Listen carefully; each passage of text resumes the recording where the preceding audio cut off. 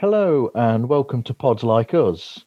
I'm Martin Quibell, known to my friends as Marv, and this time I am talking with Xander Z and Xander Z. Xander Z. It sounds like the sort of character that Vin Diesel would play in a film, maybe. And Jenna Stone from Xander and Stone's podcast. How are you both? Good. Yeah, we're doing great. We're covering all the time zones like we were chatting about. I'm in Asia, where it's going on for 10:15 p.m. And Stone, where are you? Arizona, where it is going on 7:16 a.m. And I'm in Nottinghamshire in England, where it is 2:16 p.m. Nice. So we've got breakfast, lunch, and supper. We've got all the time zones represented here. We have. We've all just finished eating. We have. I had a good chicken burger. Yes, I had a nice veggie-friendly sandwich. Good on you. What did you have for breakfast, Stone?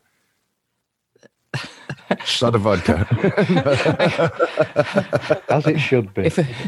If we're all being honest, I woke up, 30 minutes ago. So no food yet. You haven't sent somebody to go and make the food for you then? No, there's no one. There's no one. Dear me, that must be really boring, especially with lockdowns and all the tier systems going on. So, I have 2 full-time jobs and a podcast, so I rarely get bored. I miss bored. Okay, so how did you both meet in the first place? Because you're from different time zones, and that's just interesting. Yeah, so Stone, do you want to take this, or am I going to tell the story? Or are we going to share the story? Should I do a bit and then hand it over to you? Yes, you tell it wrong, and then I'll correct you. Okay, great. All right. So, so we'd both just been recruited by NASA, and no, okay. Facts. Fact. No, so I prior to going into full-time podcast and producing, I worked in education recruitment, and Stone just said she has 2 jobs, and she is a fantastic educator and a wonderful teacher. And we'd booked a time to have a consultation call about Stone applying for teaching positions in China. So this is where Stone will tell you that she was about to stand me up for the call because she had done a couple of interviews that day already, and was going to just brush me off. But at the last minute decided, okay, I'll hop into this one last call. So we had the consultation call, and we were just talking about teaching in China and what it's like, and my experience of working here in China. And we kind of just really hit it off really, really well. And what is usually kept down to around like a 20-minute professional consultation call, talking about visa policies and how to go about, applying for jobs and which jobs we have on our books that you might be interested in, turned into about a 45 minutes to an hour of us giggling and telling jokes and all sorts of things. So we kind of had this immediate chemistry and kind of hit it off from the very first phone call that we'd ever had. So eventually what happened is that Stone got a teaching position. This is by no means by my design, but it just happened to be in the same city that I live in. What a coincidence. So Stone got a teaching position at an international school teaching drama. And of course, came and lived in the same city. And we kind of just, maintained and stayed in contact through the process until Stone arrived. And then we hung out a couple of times while you were here. Unfortunately, not enough, because you had arrived in, September of 2019. And then by December, was it December or January when you went to the Philippines for a holiday? January for winter break. Yeah. So for the winter break holiday, Stone went to the Philippines in January. And that was when all this COVID nonsense started happening. And unfortunately, China, of course, closed their borders, which meant that Stone was stuck in the Philippines. Now I feel like I'm telling your story, Stone. But Stone was stuck in the Philippines. And during that time, while I was in lockdown in China, and Stone was really having a hard time being locked down on a tropical island in the Philippines. How awful for you. No idea. We decided that we were going to start a podcast. Obviously with the idea that, this whole COVID thing is going to blow over in a week or two and everybody can come back and we'll continue doing the podcast. And then 1 month turned into 2 months, 2 months turned into 6 months. Eventually, Stone went back to the States, and I've obviously remained here in China. And we started doing the Xander and Stone podcast. Did I tell that story right? I feel like I told that story right. It's less it's less rom-com than I would have done it, but yeah, it's perfect. No, that was good. That was very impressive. Well done. Thank you. Really You left out the month I had to go to South Korea for visa issues, so there was also that. Yes, there was also the South Korea trip. Yes. Yes. So, but we had that a few times actually, and But not as much as we'd like to have. No, of course not. Mm. But I'm gonna drag you here to America, so it's all good. Yeah.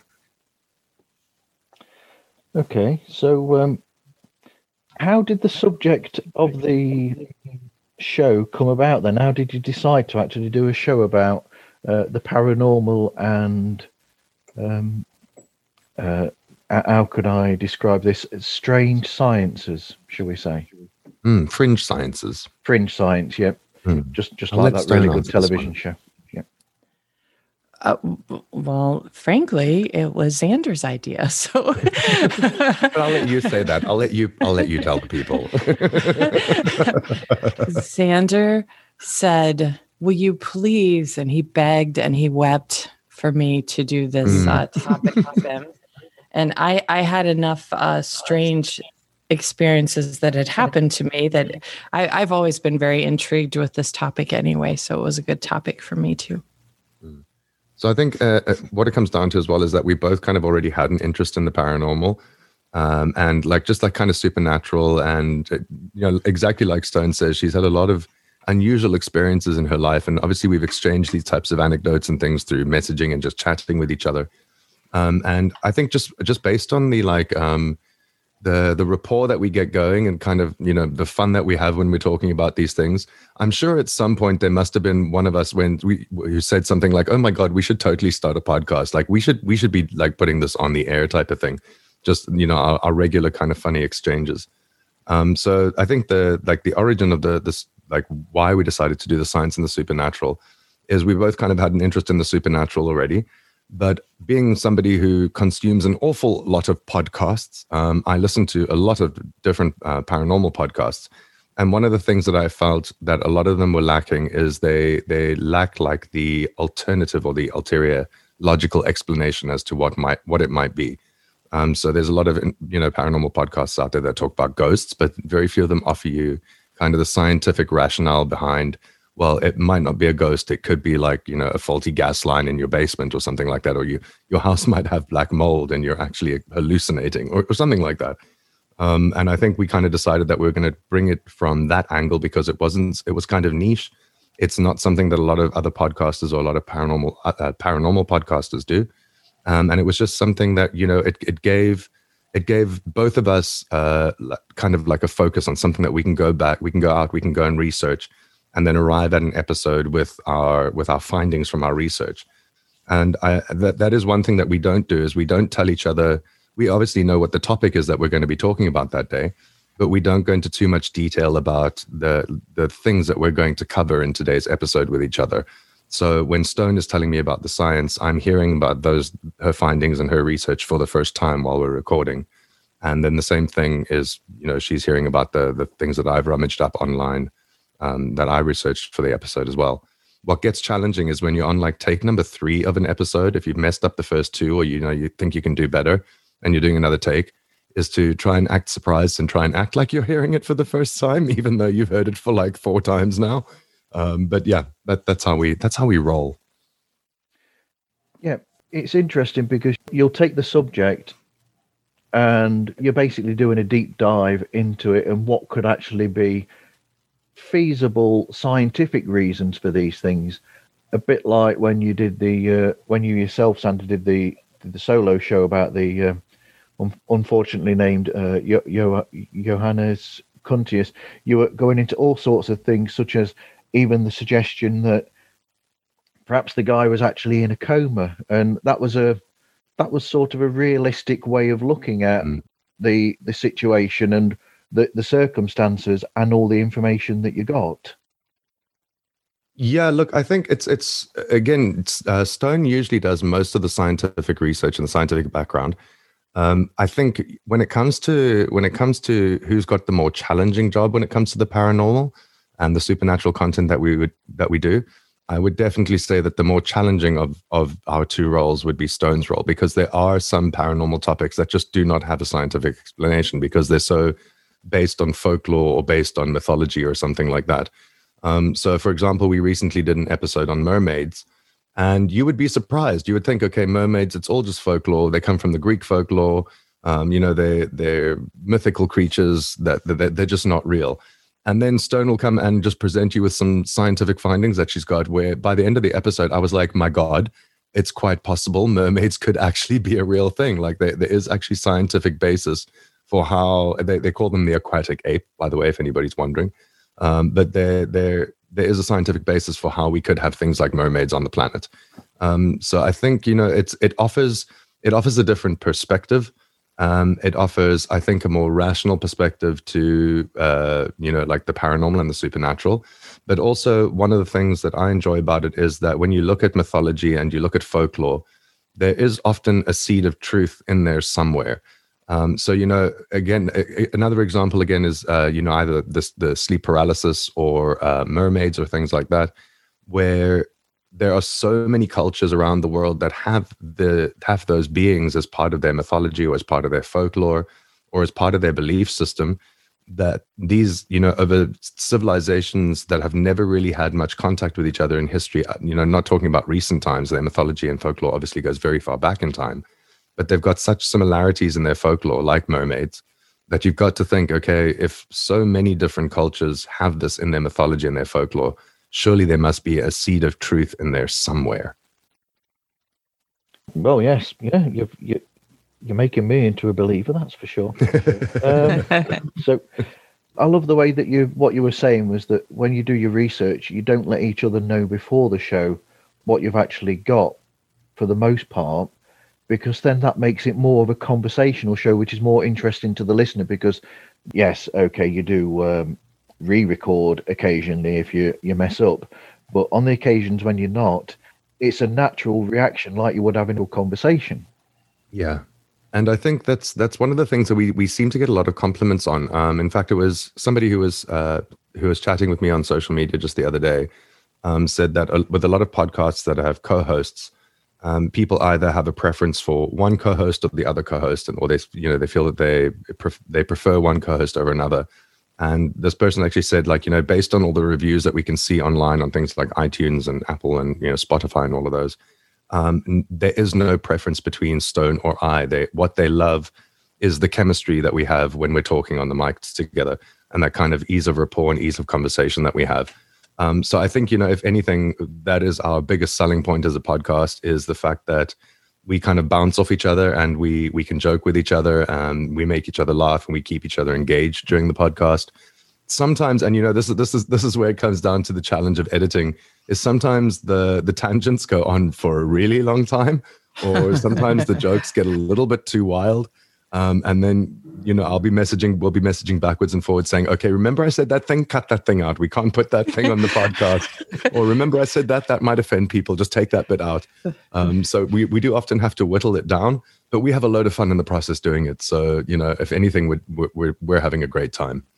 I've limited to Xander to only insulting or offending 5 different groups or people per episode. So Yeah. which 5 are you good with this time? So what sort of research do you both do for the shows? Stone, you're going to take this one for us. I research the science, you research the supernatural. And we scour the internet mostly, I think. Yeah. And occasionally we had one episode where we did listener stories as well, which was really fun to do. And I think, again, it just comes back to us both kind of having an interest in the topic that we're talking about. we recently, I recently watched a documentary on the UFO phenomenon it's a new documentary called Phenomenon, actually. And Stone, you were watching the Dr. Stephen Greer disclosure documentaries recently. And Yes, we kind yes. of, we kind of had a bit of a back and forth about that and talking about UFOs and disclosure and, aliens being on the planet and things like that.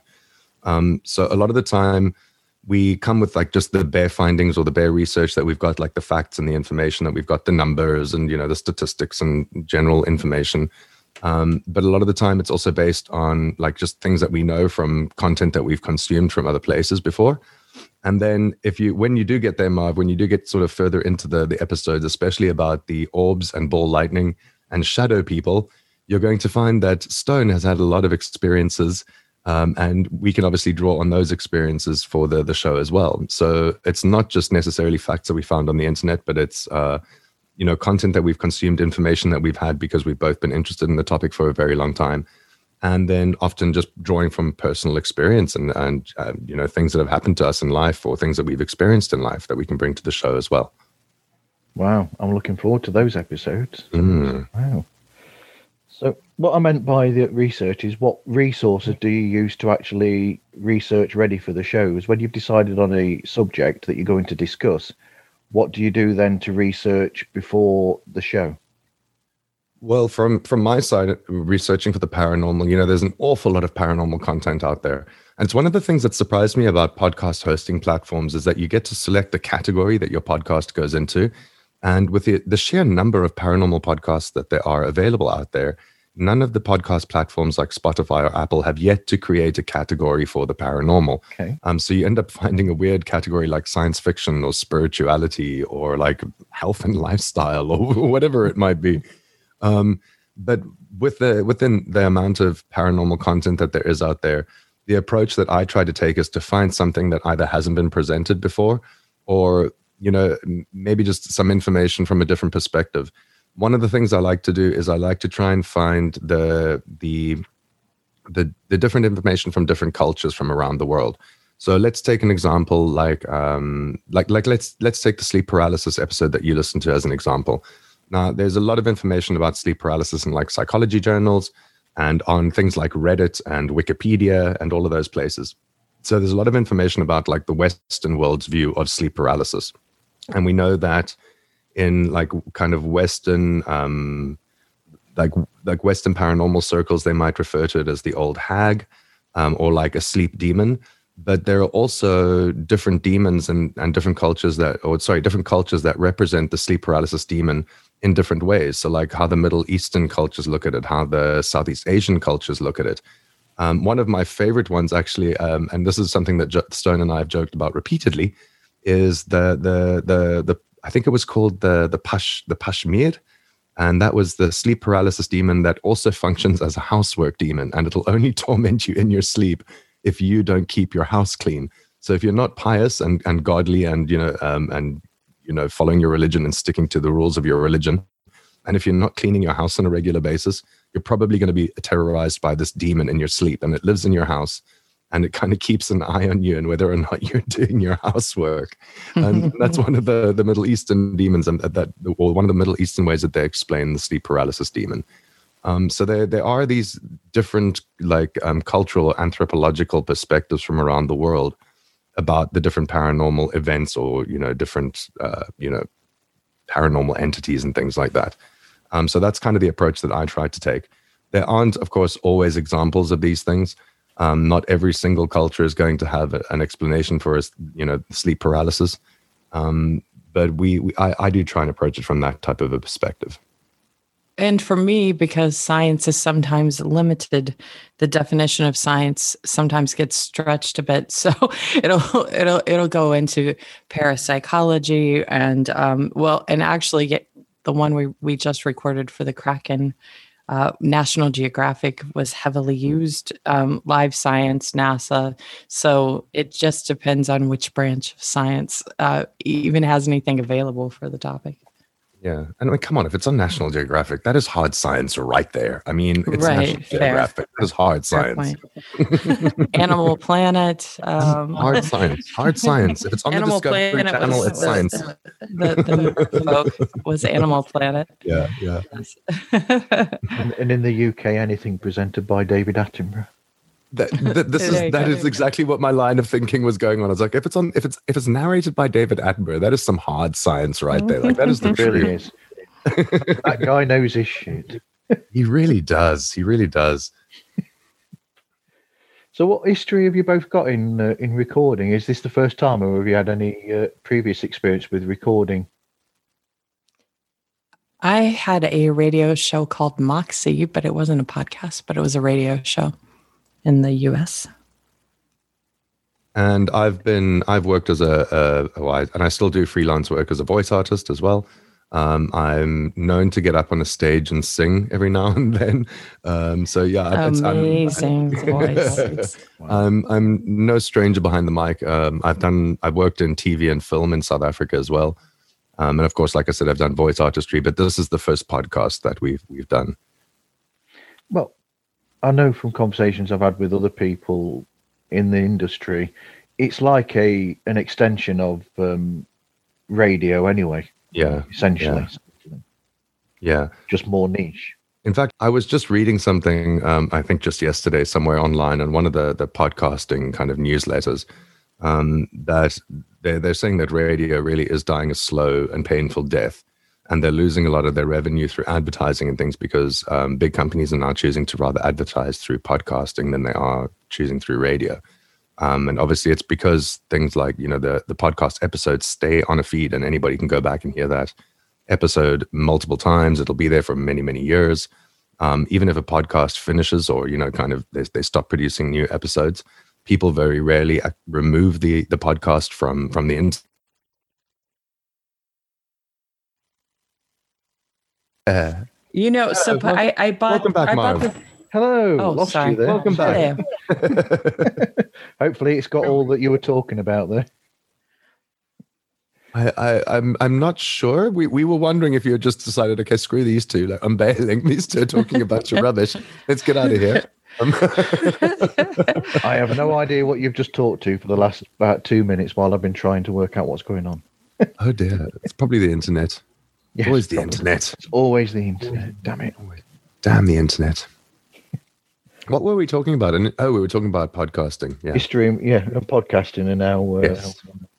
it's an extension of. Oh yes, because you were saying that they were saying that radio stations aren't doing so well because people seem to be streaming podcasts more than they do listening to the radio. Yes, and they're losing a lot of their advertising revenue as well. Yeah. But Stone, you made a good point before the call dropped as well. What did you say again? Oh, I was saying that part of the reason Xander and I bonded so much on our first call is we were comparing notes about our family history and our professional history, which really was shockingly parallel, including I've also done voice work. I was also in theater in college and have done a lot of film and TV stuff. And the problem with a lot of those specific markets is that you always have a committee that's deciding what you have to do, and the money is usually not in your control. But with podcasting, you have this mass audience, you have 100% creative control, and it's low overhead. So you're investing your energy and sweat-equity into your own vision, and that is beautiful. Yeah. And also Tim Ferriss talks about this, that audio is a secondary activity. And so while instead of just, planning yourself and being totally focused in a multitasking society, it's really great with podcasts because people can cook or exercise or walk the dog while they're listening to your show. Yeah. Like, I don't know about you guys, but when I'm planning or recording, I've kind of got it, like you get that idea of who your ideal listener is, and that's the person you're kind of speaking to or the audience that you're kind of creating your episodes for. And I always picture somebody who's doing 100 other things while they're listening to our podcast. So like washing the dishes and, like you said, taking the dog for a walk or driving in their car or doing something else. Because and then one of the things that I always kind of think of the ideal listener is doing, and I think this just comes from the way that I consume a lot of podcasts, is falling asleep at night, and that would be where I listen to most of my podcasts, is lying in bed at night in the dark. And I think a lot of podcasters must love me, because I leave podcasts running all through the night. So I don't know if the podcasts I'm subscribed to get like great downloads every single day. It's because I'm leaving the episodes just on a loop, running all the way through the night. So I'll fall asleep to one podcast and wake up to the same host in the morning, about 15 episodes later, though. Yeah, it's not the same as you get with Netflix on the television, because if you watch too much of that, you'll have a message that pops up asking you if you're still there. Are you actually awake or falling asleep watching it? I always feel so judged by that message. Are you still watching? I'm like, yeah, I'm still here. Stop watching. Stop judging. Yeah, okay, it's been 6 hours, but it's a good show, okay? None of your business if I'm still watching. What are you doing with your life? You're still watching this. Exactly. And the word still just starts to get more and more italicized. Like, you're still watching this? Would you still be there? Yeah, it's a little embarrassing after a while, especially during COVID. You start feeling very judged. Like, oh, no. They need an algorithm for that, don't they? Where if they really do. After so long, so originally you say, yes, I'm still watching it, or whatever. And then if it comes back again, it does it, but in capitals. Are you still watching? And then when it comes up again later, it's italics and bold. Still. And then or just a message that comes up that says, like, take a walk, go outside, phone your mum. Haven't you come out of lockdown yet? So how do you edit the show? How do you put it together? Through the sweat of my brow, and the blood of my beating heart. I think I use the same editing software that most people would use, all the kind of standard ones. At the moment, I'm working with I'm using GarageBand for like all the final editing and putting all the sound clips and the theme tune and the mid roll ads and the end roll ads and all of that on. But it really is one of the most gargantuan tasks, I think, about doing a podcast. I think a lot of the times when people think, and I suspect this might be why podcasts fade after a few episodes. There's a thing called pod fade where people get, I think it's like episode number 7, and people, if you make it past episode 7, you're at a lower risk of pod fade. And then if you get to episode 15, you know that you've made it. And from there, it's kind of smooth as sailing. But I think that is one of the places, or I think that's where the podcasters start to kind of bail out, is that sitting behind a microphone and producing the content or chatting with your co-host or reading the research that you've done or the funny story that you've got, that's actually the easiest part of podcasting. It really it's is. Everything else that comes either before or after that. Like the recording part, that's the fun bit. It's the editing at the end and the promotion at the end, and after you've edited and uploaded your episode, that's where the real work starts. And of course, researching for the episode as well. That's also where the real work goes in, because you've got to be prepared for the recording. But the editing process is by far, I think, the longest process. I believe the rule of thumb is that for whatever the length of your recording is, basically multiply that number by 4, and that'll be how long it takes you to edit. I say that with my tongue in my cheek, though, because there are even shorter episodes. When I say shorter, for us, it's about 40, 50 minutes. But there are shorter episodes that can sometimes take you, a good 4 or 5 hours to edit, because you've got to either get out like what we call the juicy mouth sounds.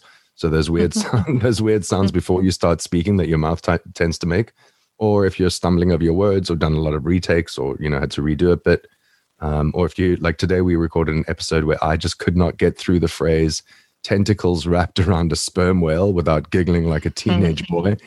And I had to retake that about 8 times. Those are the tough parts about editing, because you have to listen to it, you have to cut it out, you have to go back, you have to listen again, you have to listen again, you have to listen a 4th time, a 5th time.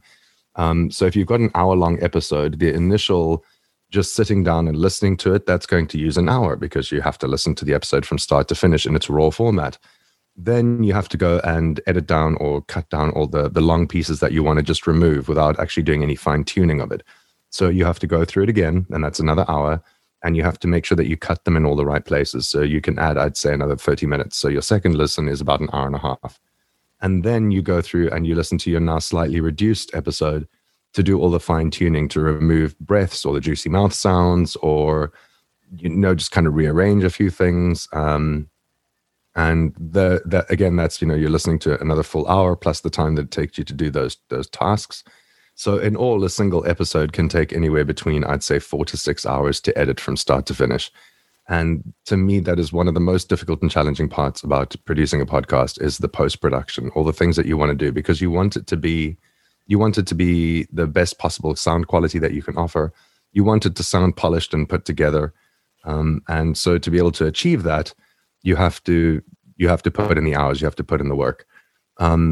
And again, if you're starting out as a new podcast as well, learning all the podcasting software, that's going to take a lot of time.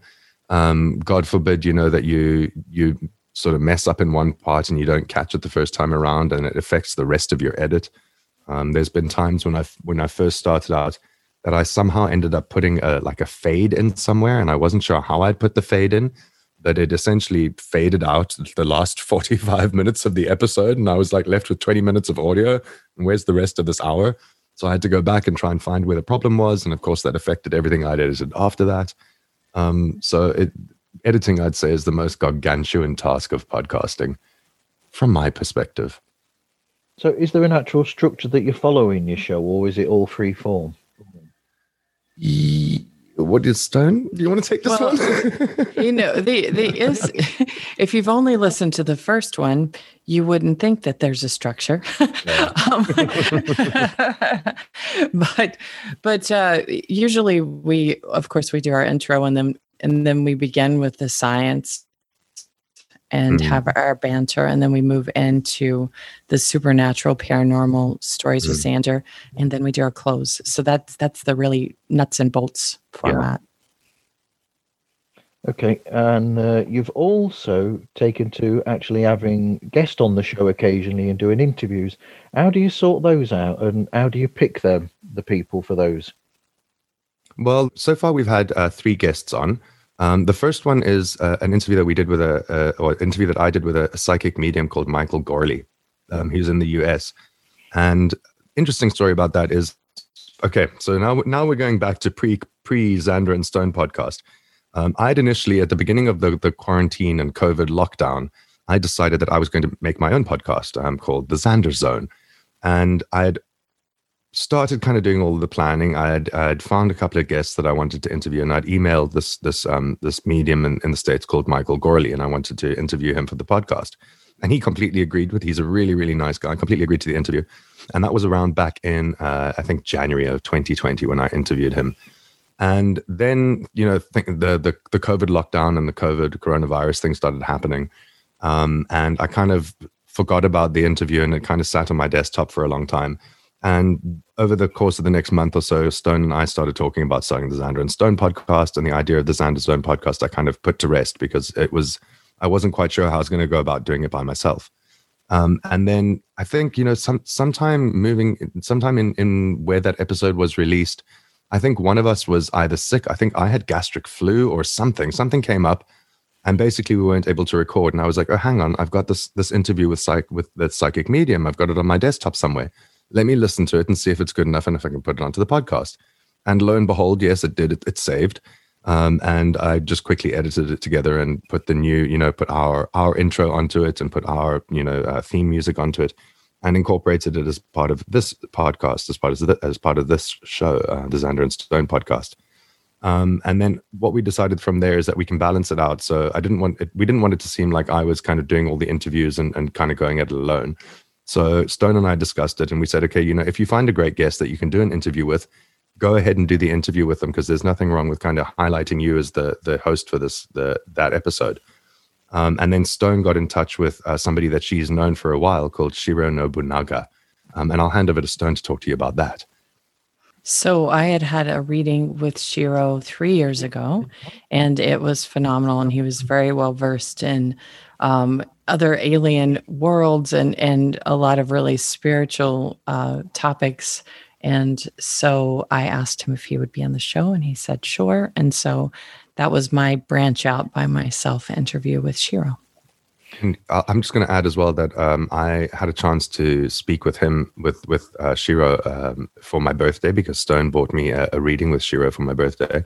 And he is hands down one of the most amazing humans to interact with on like a spiritual and intuitive counseling kind of a level. So if any of your listeners ever want to pick an episode to listen to, go and listen to the Shiro Nobunaga interview, because he is one of the most insightful people I've ever heard speak before. It is mind-blowing. And he's also so calm. There's something so calming and soothing about talking to him. Yes, I don't know what it is. It's magic. Yeah. It is magic. He's magic. He is magic. Yeah. So did you have actual set questions before meeting him, or were those questions and that discussion just free form as well? I sent him the questions the night before, so and then threw a couple of extra ones in as we were going. But I think it's like any quote unquote scripted. I mean, you're going off book part of the time, depending on how the conversation goes. So even if you have the skeleton to it, it still is very organic the way the conversation flows. Yeah. And I think also when you're interviewing with folks, I think a lot of what you're doing when you're sending them the questions ahead of time is just helping them to be calm in the interview. You don't want them to feel uneasy. I think it's one of those things that you and I know that I'm still working on it as an interviewer, is helping your guest to feel as calm as possible and as relaxed as possible so that they can open up. Not everybody's used to doing podcasts. Not everybody's used to speaking into a microphone. So I'm lucky that I've since interviewed a guy by the name of Brandon Stafford, who has like his own YouTube channel and things like that, where he does tarot card readings. So he's very used to that type of an interaction. But the interview that I did with the psychic medium with Michael Gorley, he was very insecure at the beginning of the interview. And I just said, I kind of stopped the recording and we just kind of chatted for a little while. And then I secretly kind of hit the recording button again. So like once I could see that he was kind of feeling a little bit more at ease. And what I learned from that experience was that it helps to send your questions ahead of time, because it gives them like at least some time to prepare, and they don't feel quite so on the spot when they're being interviewed. But I will add that you do occasionally get the guest, and you will not find this episode on our feed anymore because I removed it. But you will occasionally get a guest who you sent the interview questions to ahead of time, a good few days ahead of time. And their response to that was, don't worry, I'm not going to read them. I think I'll just spitball it. And that should be a red flag about any guest that's coming onto your show, is that they're not going to read the interview questions first. And I didn't interview, I'm not going to mention any names. I didn't interview with someone, and they were very much unprepared for the interview and had a very difficult time answering what I thought was some pretty easy, tame questions. So much so that unprepared for life. But what I felt, I eventually removed the episode because I recognized, and thankfully the person I interview recognized as well, that the interview didn't shine a very positive light on them, because it seemed like they didn't know what they were talking about in their field of quote unquote expertise. So, I think, like I said, part of sending the questions to the person, to the interviewee, is to allow them to feel comfortable and at ease during the interview and know what to expect and know what's coming. But also, if they're not very comfortable doing public speaking, or they haven't done a lot of recordings and podcasts or something like that, that they at least have something prepared for the questions that you're going to ask. Yeah. In some ways, it's like a security blanket for them almost, where they've got that bit of comfort and I sort of know where this is going, and that, like you said, they're prepared for it before it happens. Yes, yeah, and sorry, Stone, go ahead. No, I was just going to say, I think I'm going to start adding illustrations to mine.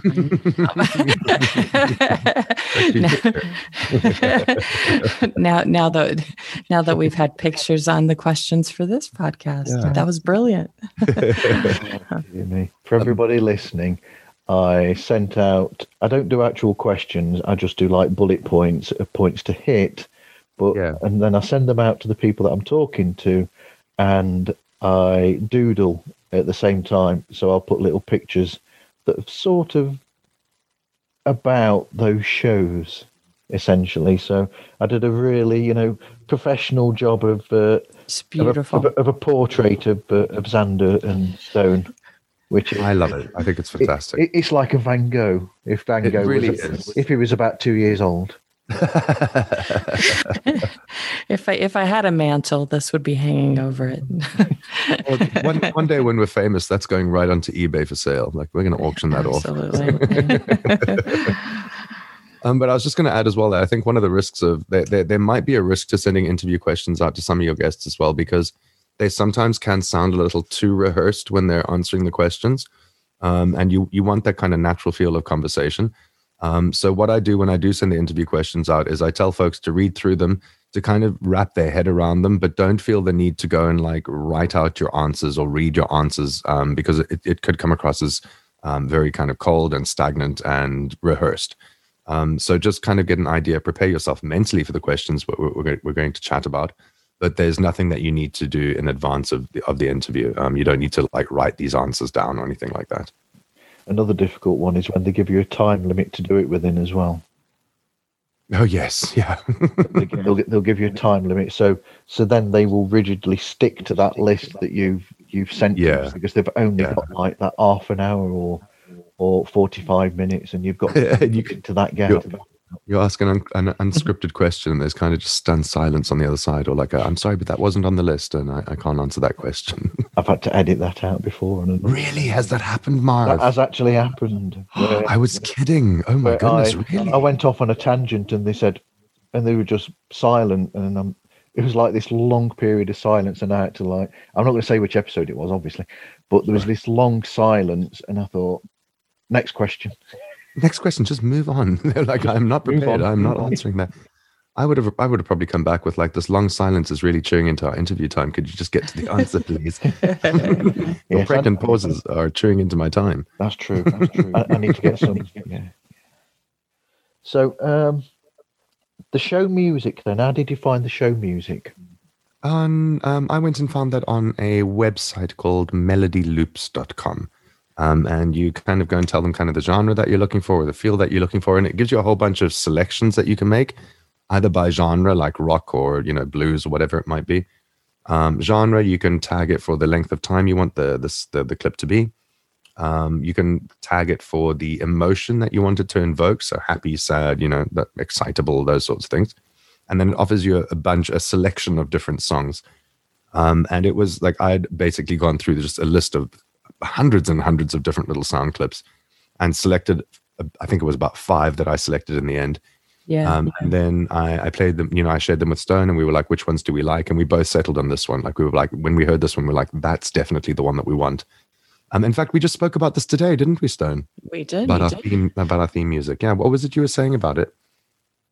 Oh, well, Schitt's Creek, SCHITTS, is a very popular show here, and it seems like it's made it globally.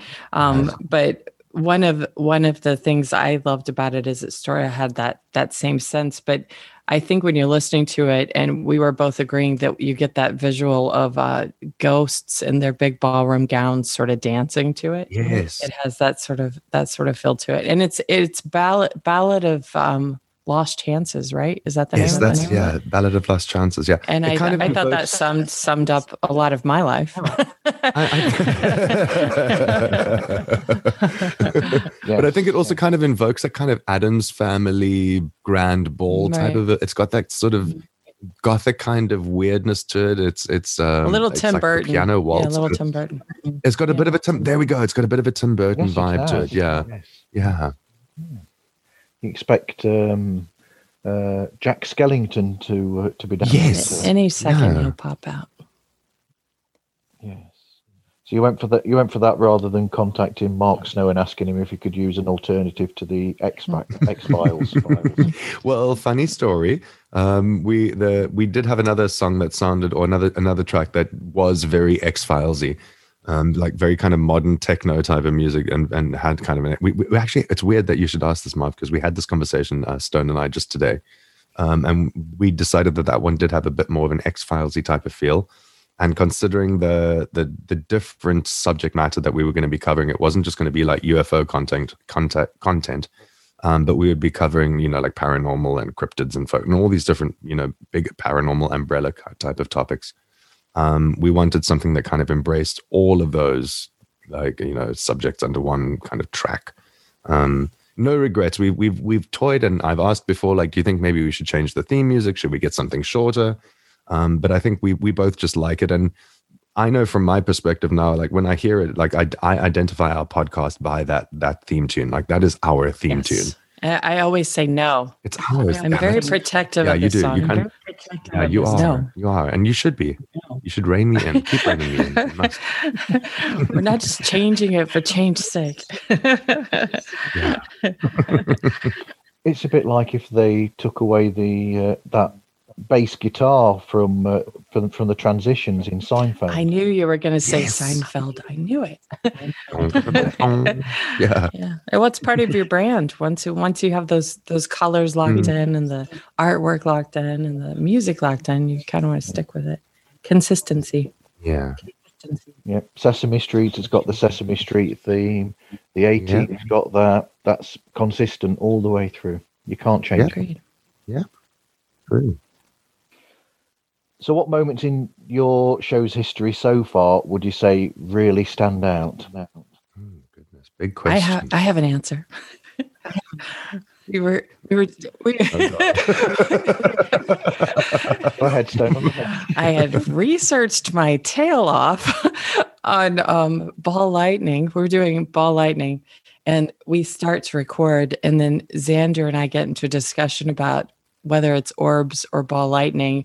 And he didn't feel like it was a paranormal topic. And so we went back and forth on this for a while, and he had pressed record. And so and we had such banter, and it was more us than we've ever been us. And so then we thought maybe we should lighten up on our show format and be more us. And so to me, that was my favorite episode, just because we really had fun with it, because for a lot of it, I didn't know I was being recorded. So it's very surprise recording, surprise episode. I would have to totally agree with you about that. I was going to say something very similar. I think what stands out in our show history is, for me, the most is that we haven't been afraid to try different things and to identify what is working for us and what is not working for us. But at least we can say that we've tried it. So you'll hear like the sleep paralysis. If I go back and listen to episode 1, and I think it would be the same for any podcaster, or even anybody who makes a TV series or puts any content out there, that the first one, when you go back and watch it after you've gained, you've got a few more episodes under your belt, so you go back and you listen to your content or you watch your content, that you kind of almost cringe because you're like, oh God, did I really put that out thinking it was good? But I go back to our first episode, and there is so much like fresh energy and very high energy in that episode that it was something that I think, our listeners really enjoyed from the first episode, was this really, really like kind of unabashed energy that we had. And we were kind of, I'll say that we were all over the place, but still kind of maintaining on topic, but, going off on these little side tangents all the time. And then as I wouldn't even say we, because I was going to say some of us were. Some of us were. I was trying to rein you in. As we moved into later episodes, it started to get a little bit more serious, to the point of where we were almost taking the recording of the podcast too seriously, and we'd started to lose the element of fun in what we were doing. And then it started to feel, I wouldn't say it started to feel like taxing, but it started to feel like it was a lot more about work and a lot less about enjoying what we were doing. And then we got to that orb. I think that's where the peak of that came. That was our breaking point. Was with that was our breaking point. Yeah, with that orb Ball Lightning episode. And it was after that we were like, okay, well, look, we started out with this very fun kind of all over the place type of an energy. We tried moving it into something very structured and very serious and journalistic type of approach to it, and like really, really intensely researched, and don't move off the script and stick to the script, and and then we kind of lost that thing that made us, like that was, that made us who we are when we're podcasting. And then we got to that Palladian, the Orbs and Ball Lightning episode, and it just kind of broke. It snapped in that moment, and I think we realized that we enjoy doing the podcast more, and we kind of identify more with our brand as a podcast when we're having a bit more fun with the podcast and not taking it too seriously. So I think just that would be my, like the looking back, that would be, I think, that the biggest thing that I've learned from doing this podcast, but also the thing that I kind of take away from it, or the lesson that I've, carried with me, is that as long as we're still enjoying what we're doing, as long as we're still having fun, that we'll just keep going and we'll keep producing content. Agreed. Well, only in that sort of format would you have instances like in that sleep paralysis episode where Stone admitted to being grunty in her sleep.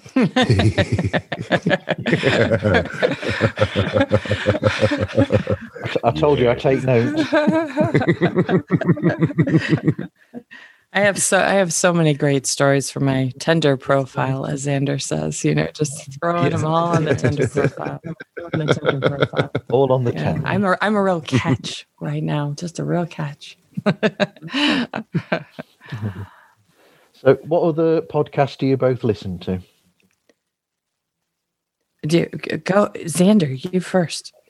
Shall I go? Okay, so it's a terribly long list, Marv. So I don't really know where to start. But there's a few that I've been listening to. I kind of cycle through the different ones.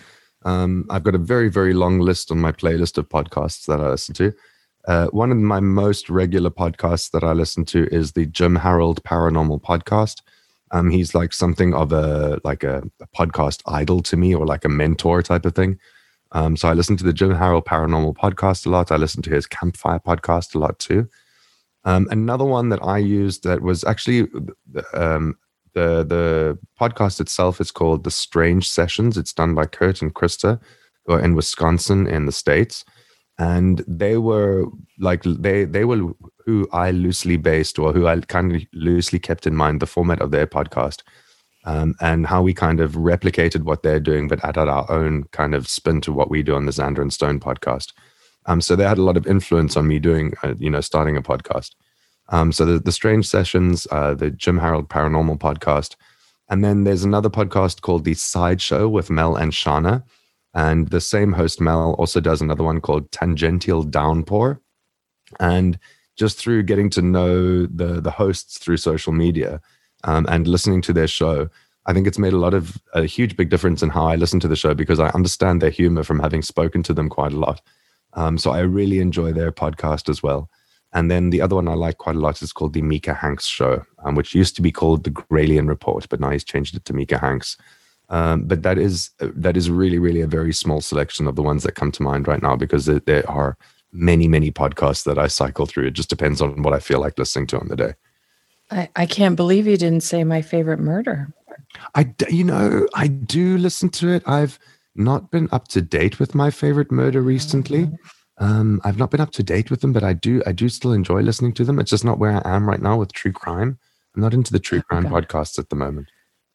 And mine are, again, keeping in mind the two full-time jobs I referenced earlier.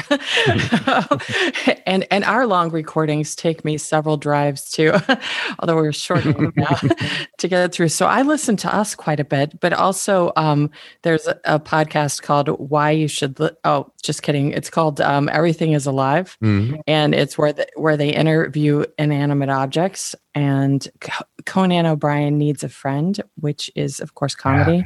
Yeah, and then the Tim Ferriss Show, because I actually had talked to him several years ago on Twitter, of all things, but he was just so nice and so engaging. So I ran across his podcast, and he does more of a self-development, businessy kind of interviews, and really impressive. So I love the Tim Ferriss Show. So that's not the Tim Ferriss that was the guitarist in INXS then? If he is, I was unaware. I'm an INXS fan, so I shouldn't apologise for that. So no, you shouldn't. INXS is great. INXS is great. Wonderful. They are, yes. Yeah. So what advice would you give to podcasters starting out for the first time? Stone, I'll let you take this one first. I would say not to get discouraged, and that consistency is key. Stay consistent, And that I think after a show, you often have that letdown that comedians and actors and anyone in performance have, but don't let that sway you. We now know the science behind it, that it's all chemical based. It's nothing to do with your show. And the final thing is that you won't always agree if you have a co-host, and that's fine too. I agree. It's okay to have your little knockdown dragouts because it makes the show better. It is. So there's a little bit of backstory in two of the things that Stone just said.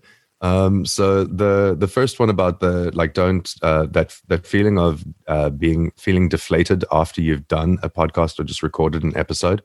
And I think, I know this from being an actor as well, and having when you're out on stage and you're feeding off your audience's kind of energy. The minute the curtain goes down, you get what we call the post-production blues.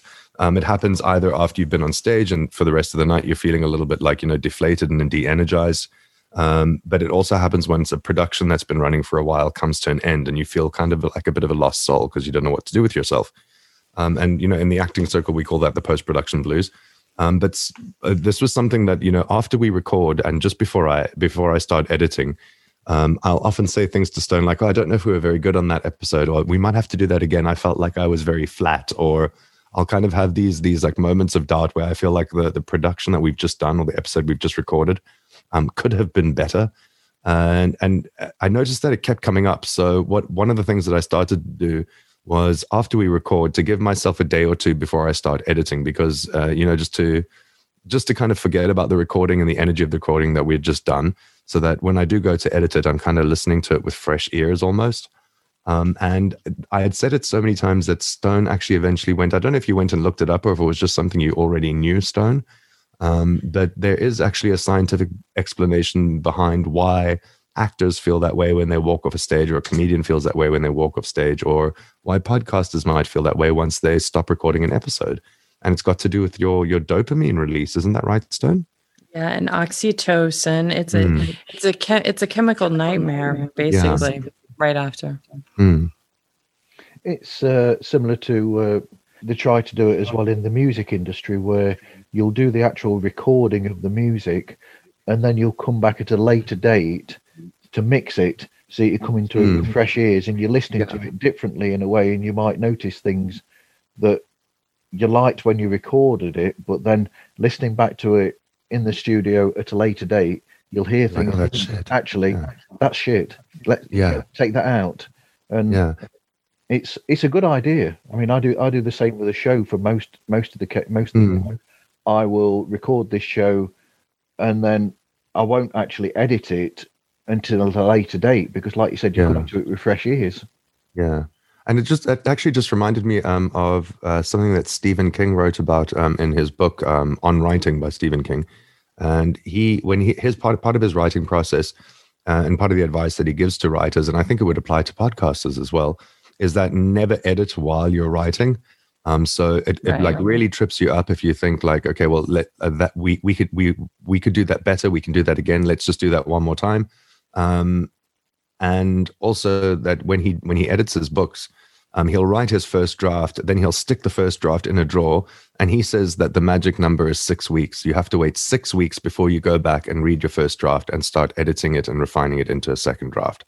And obviously, I think 6 weeks is a bit long to wait to edit a podcast episode, but it is generally good advice, and it seems to be something that anybody who works in the creative, works in the creative arts or in a creative discipline seems to suffer from this.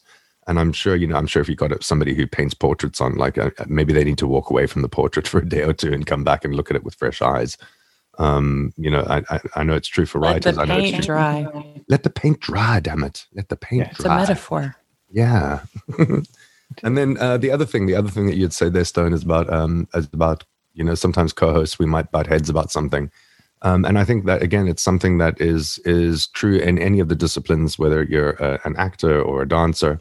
Whenever you've got two creative people working together, it's inevitable that you're going to maybe have opposing ideas, or think things should be done in a different way, or want to approach things from a different angle.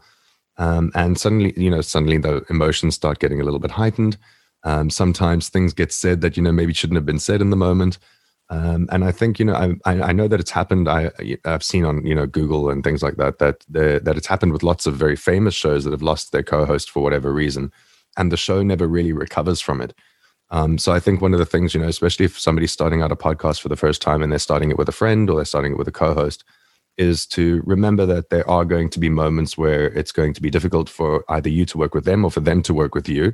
I know for Stone, it can be very difficult to work with me sometimes. That's not true. Come on. You're being coy. But it's. I think what's important though is to remember that you're both doing it for the benefit of the show. So if Stone comes with one idea and I come with a different idea, and those ideas maybe clash with each other, what you have to keep in mind is that you're both coming with ideas that are there to benefit and to promote your show and to improve your show. So whatever it is that you're coming with, just keep in mind and bear that in mind, that whatever it is, you're looking for it to improve what you're already doing, not to undermine what you're already doing. It's your baby, and you're just being good parents. Yeah. So there we go. We're the best parents. We're the best. We're good parents. Sometimes mommy and daddies fight, but for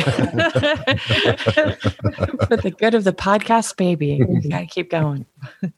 I think it's more interesting when you have a show like that where, it could be a bit boring if the people who are hosting it or in the show are always on the same page. In a way, it's almost like, because people listening to the show are coming from, they're all different people. So you sort of reflect that as the way that you are, where, a lot of the time you might both say, yeah, and agree with each other at certain points. And then you'll bring something in where the other person hasn't thought of that option, or you don't necessarily agree with it, but that's what makes conversation in the real world. True that, yeah, true, definitely. True. And in our first episode, we said no religion, no politics, and then we proceeded. And I think we had already said we'd keep it clean. And then 10 minutes in, I was like, okay, this is a different show than I was anticipating. And then once you're in that deep with either insulting or talking about touchy subjects. There's no point in backing out. You've just got to completely immerse yourself in it. So once you're in, you're in, and now you can't stop. Now you just got to keep going. If you're going to insult one person, you're going to have to insult all of the people. That's good comedy right there. I've got a very long list of apology letters that I need to write to most of LA and most of Hollywood. Steven Spielberg right at the top of that list at the moment. For the things that we've said on the podcast. I think we could probably do a three episode series on Xander just reading his apologies. The apology tour with Xander. But then I think that. Sorry, Marv. Sorry, go ahead. I was going to say it made me laugh when during one of the shows I listened to, Xander said something about we'll forget all of the something to do with the Catholic Church or something. I can't remember which one it was, but one of the episodes he said, "Oh, we'll skip the whole Catholic Church and the sex thing and everything, or whatever it was." And you just carried on and you left that there, and that bit made me laugh because it's like you are sort of saying something about it by saying, I won't say something about it, but you haven't. Sometimes not saying anything is saying everything, right? Sometimes silence speaks a lot louder than words. Xander thinks he's subtle. Nuanced. I'm nuanced and subtle.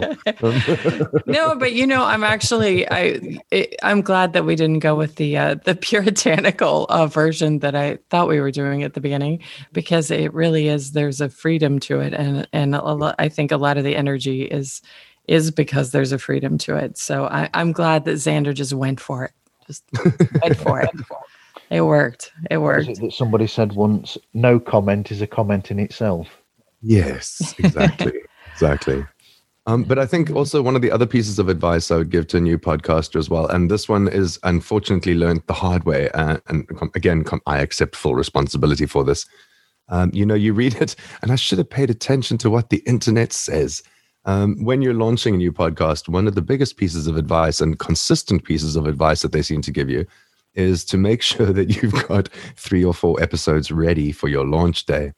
And I get terribly excited about things that I'm doing, and I get kind of carried away.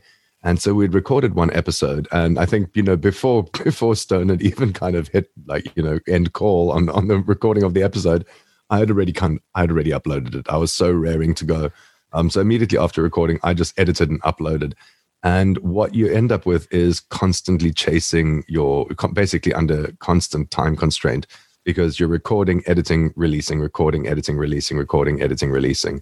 And if if you're sick, or if somebody can't make it 1 week, you're basically left without an episode.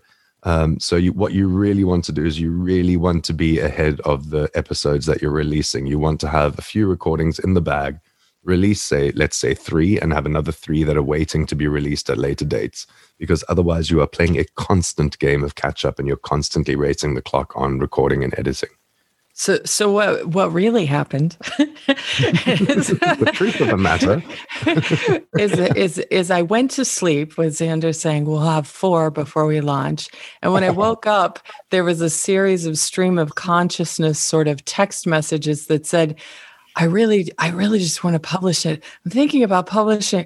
Okay, it's too late. I've already done it. I was like, yeah, because of our time zones, I wasn't even awake. And I woke up to his thought process, and he's like, it's done. There's nothing you can do about it now. Done.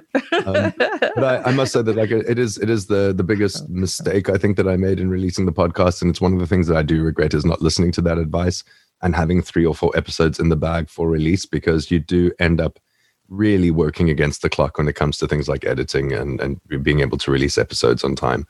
So new podcasters, pay attention to that little nugget of wisdom that every single website about podcasting tells you. This is our 3rd episode today, in fact. It is. We recorded 2 episodes, and now we're on this one. So, and that is the exact reason we're trying to bank them again. We'll stop filing episodes. Sorry, what was that, Mark? You're stockpiling episodes. We're stockpiling, saving them for a rainy day. And I'm very fortunate to work with Xander in that he is, all the hard work that he described is the part that he does. So I have the easy part of the gig. So it's much more difficult to stockpile when you have all the editing that Xander has to do on his own. I would say that, like, I've got the manual labor hard part of it, and I think your most challenging part of the podcast, outside of showing up and being awesome and amazing and charismatic, is putting up with me. Reining me in. No one can rein you in. No one, but you do try. Bless, you do try.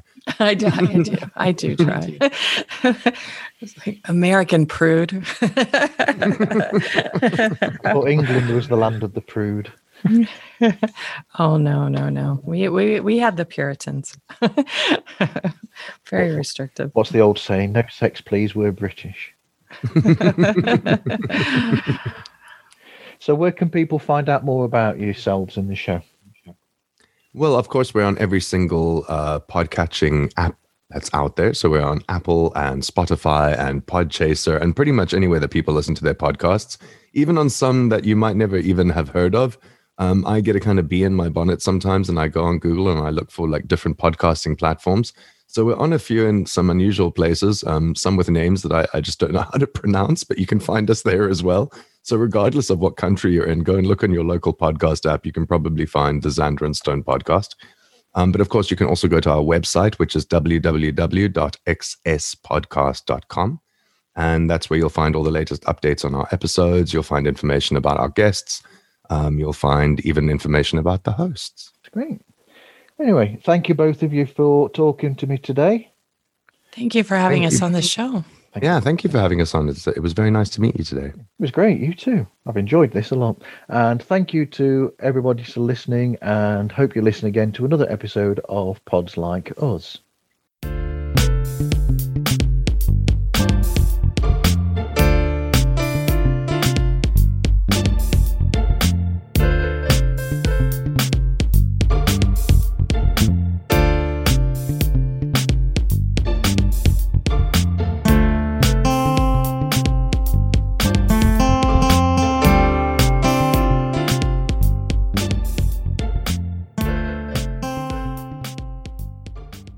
Now, Stone, I know that you have had experiences of shadow people.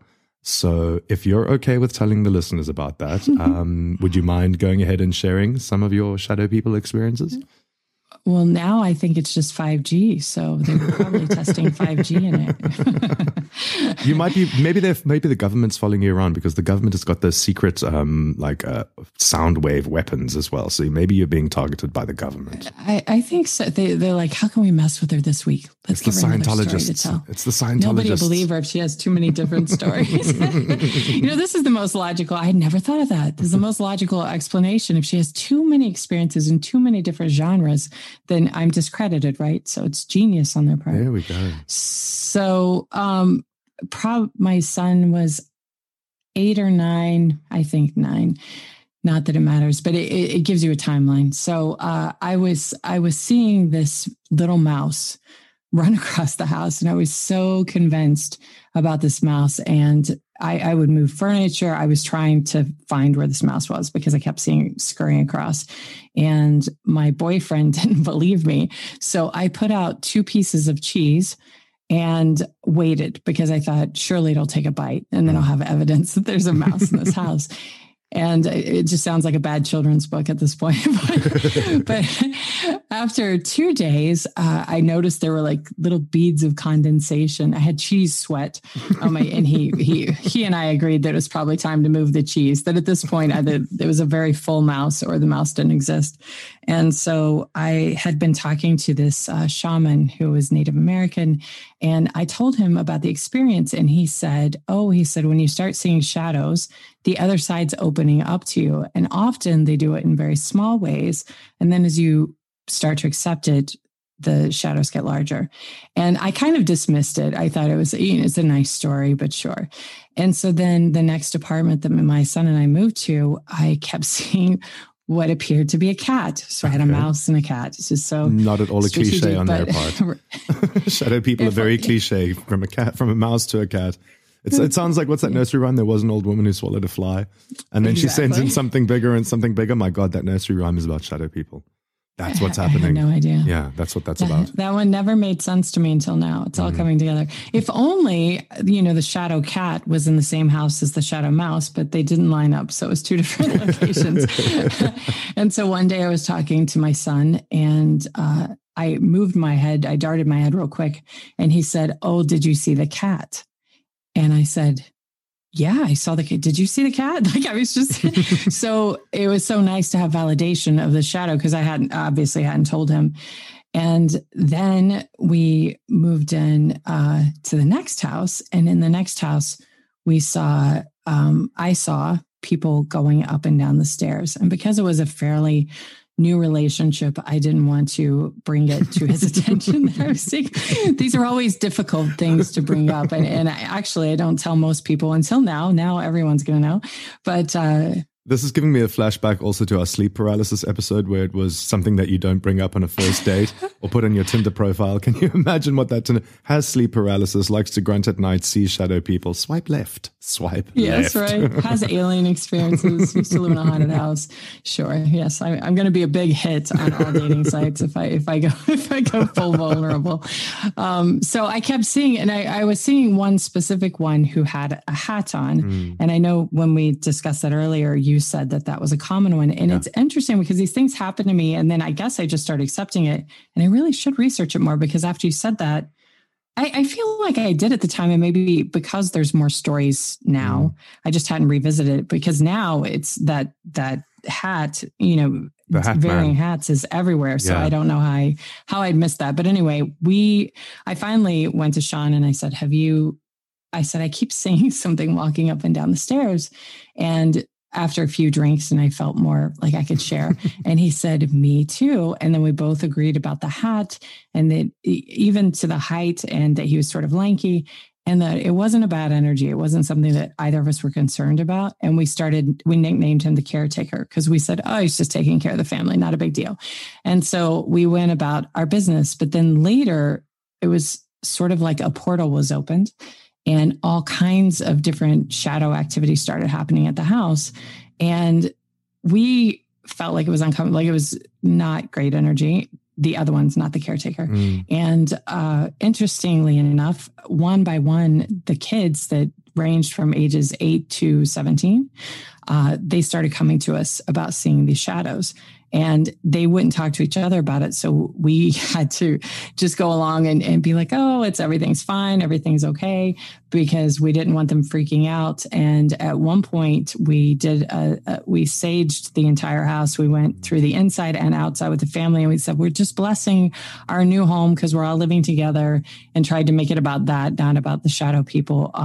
And so we had a couple of nights where no kids were knocking on our door. But then after that, of course it came back. And so we moved. And when we moved into the new house, his daughter, who was 8 and didn't really have the words, I guess, to put it into words, but she said, I really like this new house. There's not so much. And she used her hands to make sort of a really frenzied hand motion. And she said, it's just, and she put her hands out like calm, like safe on a baseball, like calm. And we knew exactly what she was talking about. The whole energy had shifted there.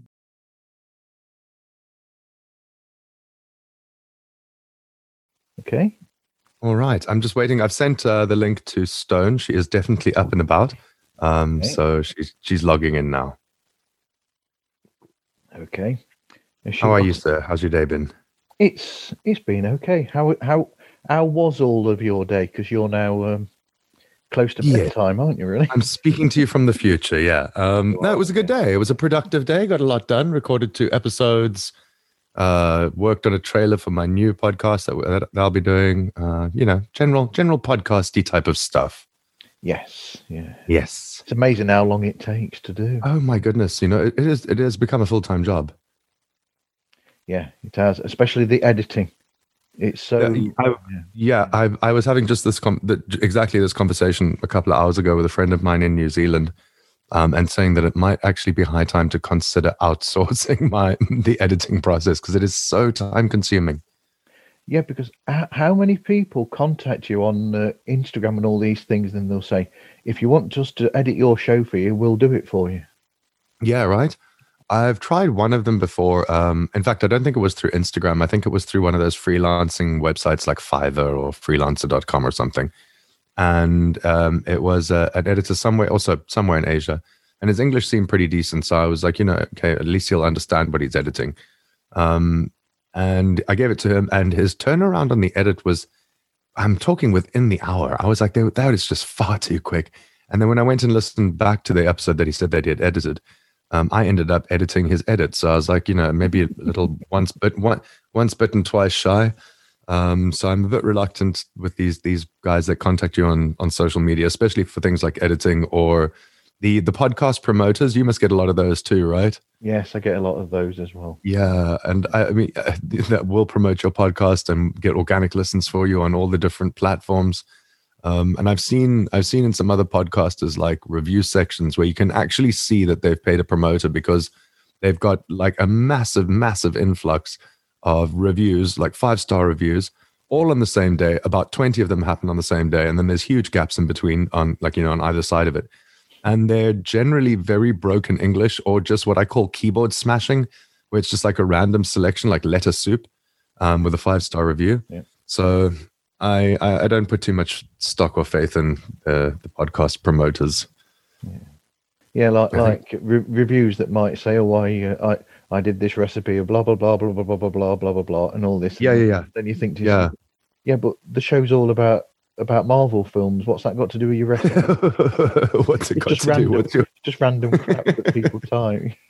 What's your grandma's butter cookie recipe got to do with anything? Yeah, and I've seen what, like, and also I know some folks don't really go into like very in depth when they do leave reviews for people. I know from my side, when I review a podcast, I try and be as sincere as possible about it. So I actually do go and listen to episodes before I leave the review.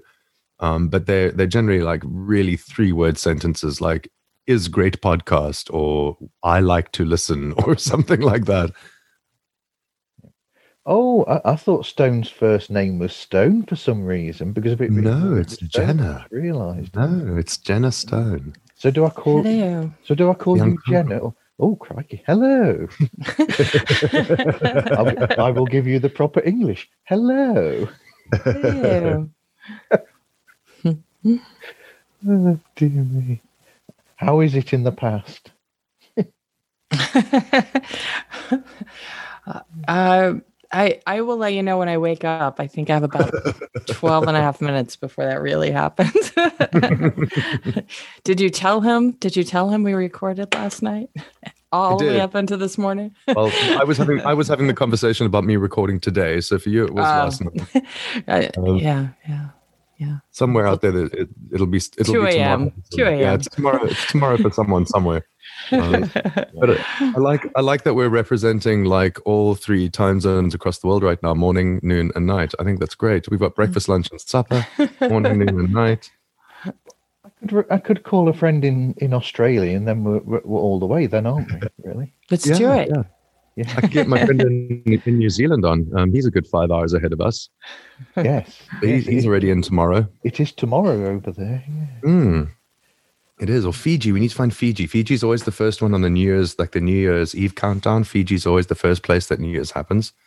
So we need to find a podcast in Fiji. Is it that?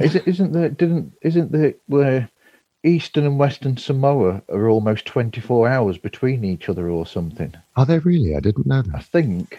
I think I remember that as a fact. So one side of it is in one time zone and one's in another, but because of the way that the word, and it's around Australasia there where it changes, isn't it? Where the line is. So I think one of them is the day before, a whole 24 hours before. If you go over this line, you'll be in tomorrow.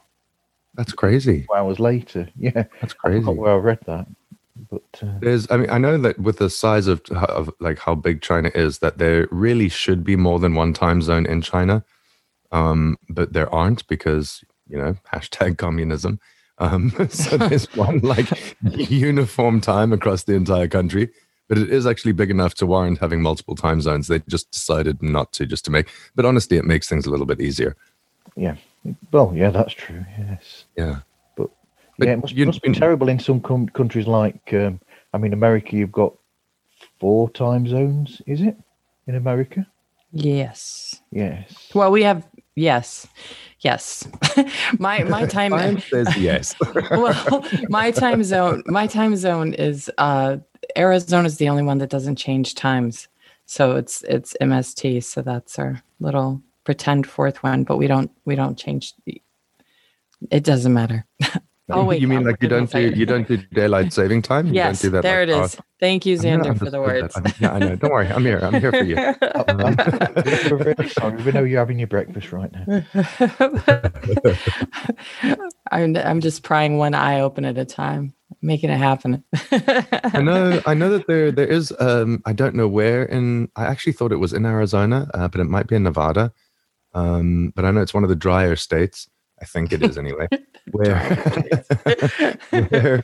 dusty and dry. Sure. But where they've got where there's a bridge that runs over a canyon, and halfway across the bridge you actually cross into a different time zone. So no matter how long it takes you to drive over the bridge, it always takes you an hour because you cross a time zone into a different, like an hour behind when you cross over the bridge.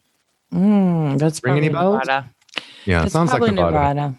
Sounds like I feel like that's part of Fool's Russian kind of thing happening there. Did you see that movie, that good that good rom-com? I know you're a big rom-com guy. Huge. Well, she throws the coin. Film review. My favorite rom-com. And today we'll be talking about French Kiss, starring Meg Ryan. or Xander's favorite sports movie, Clash of the Titans. So there's a backstory there, Mara. We somehow got into the topics of talking about movies today when we were doing an episode on cryptid creatures like the Kraken. Okay. And it turns out there's a movie called The Clash of the Titans, and I was like, it sounds like a football movie. It's not really up my alley. Turns out it really isn't. I'm not really one known for my sporty attitude. Made the mistake of asking about that last night. I've made the mistake of only listening to 2 episodes. So, Which two? I'm trying to listen to them all so that eventually I'm up to date and I'll just keep watching. So I've listened to, although saying that I skipped one. So I listened to the first episode. What is it about? Sleep paralysis. Sleep paralysis. Yeah. And then I went to the one about the very interestingly named Johannes Kuntius. Yes, Mr. Johannes Kuntius, the real vampire of Petch. Yes. Yeah. So, and I've got all my notes in front of me for those shows. Oh dear. Oh goodness. Oh, no. It's been such a long time now that, and in fact, it hasn't been so long, but we've done so many topics in between that they all, in fact, it's one of the things that I think Stone and I, we kind of sometimes struggle with when we're recording is we can't remember whether an episode that we've released, if we can reference that in a recording that we're doing today, or if that episode that we mentioned, that thing is only going to be released at a later episode. And it starts to get very blurry where you're like, I don't know if what I'm saying right now is completely out of context. Like it gets very, very blurry sometimes. Yes, that just happened, in fact. Just happened. It's happening right now. Yeah. It is happening right now. I've got an episode coming out on Monday that was recorded at the end of November. Okay, yeah. So, yeah. Putting the curtain open for people to see now. Yes, you lose track, yeah. Yeah. Marv, if you don't mind me asking, where in the UK are you from? I'm from Nottinghamshire. So. Okay, and is that anywhere close to Darlington? You're going to make me look for Darlington now. Darlington, I know, is close to Yorkshire. So, where is Darlington? My mum's from Darlington, that's why I'm asking. Okay. Let's have a look. Darlington to Newark. I might even add this in the post-credit sequence so that people can listen to what people talk about.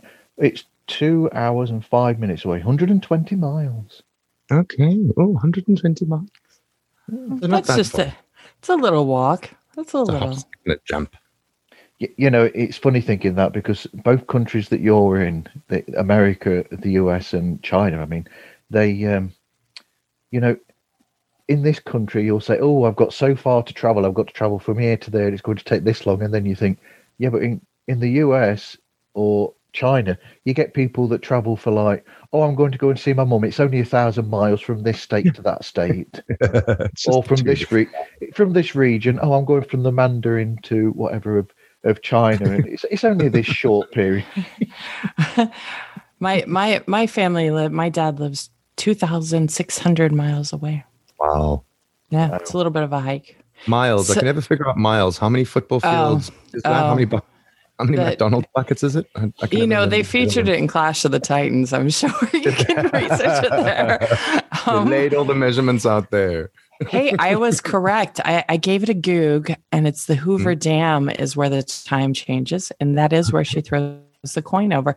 All of my geography is learned through rom-coms. Go team, Hoover Dam. So Nevada. I was going to say in China, when you talk about something being 2 hours away, the size of the city that I live in, and it's still considered to be a medium-sized city on Chinese terms, it takes more than 2 hours to travel across the city that I'm in. It's an absolute expanse. So 2 hours for me is like, getting to the other side of the city to that lovely place that sells those great, whatever, duck or whatever it might be. So yeah, distance is relative. Yes, my brother, when he was working in Yokohama in Japan, he was telling me how long it takes to travel from one side to another. And he tells me wonderful stories of going from one end of Japan to the other using the Shinkansen trains. Yeah, as well. Well, we've got the mag rail now. We've got the speed train, so you can get all over China on the bullet train a lot faster. You can go from the north of China in Beijing, which is the city right next to where I am, all the way down to Hong Kong, and I think you can do that in the bullet train now in about 5 hours, which is about the same as it would take you to fly. And they're developing, or they have developed, and I'm not sure whether they've started running it yet. But I think it might just be an urban myth because I can't even by physics wrap my head around how this would work. But it's a bullet train that goes from Beijing to Shanghai. Beijing to Shanghai by air would take you about, what is it, Stone, about 2-3 hours to fly there? Yes. Yeah, accurate. It takes about 2-3 hours to fly there. there's a bullet train now that gets you there in 30 minutes. It's something like 1,800 kilometers or something like that, and it gets you there in 13 minutes. That is, I don't know if we should be messing around with that type of physics. Like, that's going to open wormholes and shit. Like, that's only if the helium balloons don't get tangled up, though. Yes, of course. Yeah. As long as the parachute opens when you're trying to stop, then you'll be fine. I'm always a little bit wary about these big things that we try to accomplish as humans, because all you have to do is look like the Hindenburg blimp, the biggest blimp, and that went and damn exploded, didn't it, and killed everybody. The biggest ship, the Titanic, that sank. And now we're coming up with the fastest train that travels 1,800 kilometers in half an hour.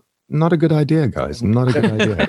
If the Tower of Babel. That couldn't cause any problems at all, could it? No. I mean, if they just suddenly break, everybody's going to be like pancake batter on the front wall of a train. Like, it's not going to be good. Edinburgh to London in about 30 seconds on that. Yeah, it's crazy fast. But again, like, it's when I read about it on the news, and there's always a lot of fake media going around on social media these days.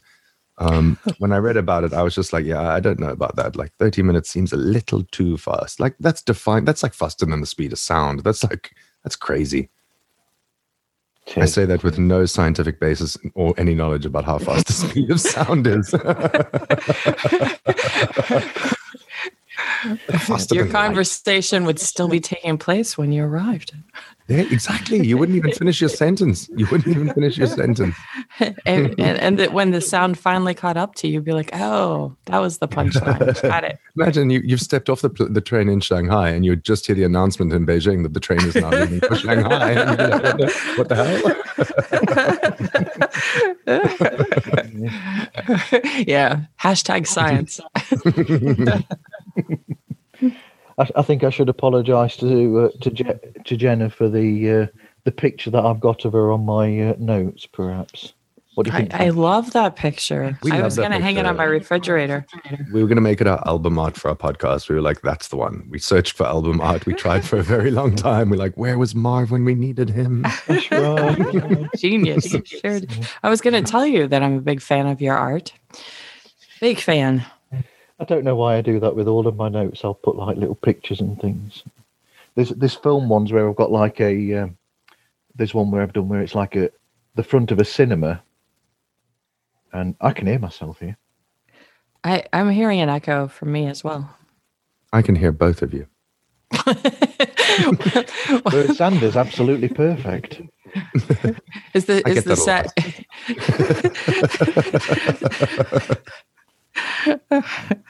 But, yes, so I put all these little like pictures and things. So anyway, I think we ought to start the show officially now. Probably. That's okay. I was enjoying the general chat. It's pretty much how most of our episodes go. We'll get into that soon. Okay, how was that? And cut. Awesome. Thank you, Marv. Thank you. That was fun. Thank you. That was. I don't know if you know about the structure that I use, because I do have a sort of structure-ish, where I record the entire conversation from the beginning of the call all the way through to the end. Mm-hmm. And then post-credit music, we have there are bits that I take out of the pre- and post-show chat that I think might be quite interesting and fun. Oh, great. I should have warned you of that before. Now I'm trying to remember what I even said. But I was still waking up. I'm like, oh, Jesus, Sander, what did you say? Well, people will definitely understand time zones after that. There will be no confusion. Anyway, thank you both so much. That was lovely. It's really nice. Loads of fun. Thank you, Marv. Lots of fun. Thank you. Yeah. Thank you. You two both take care. And yes, sir. Stone, go and get yourself a nice cup of coffee and some breakfast. Will do. Thank you. Take care. Have a good one. Thank you. Bye. Bye. Bye-bye.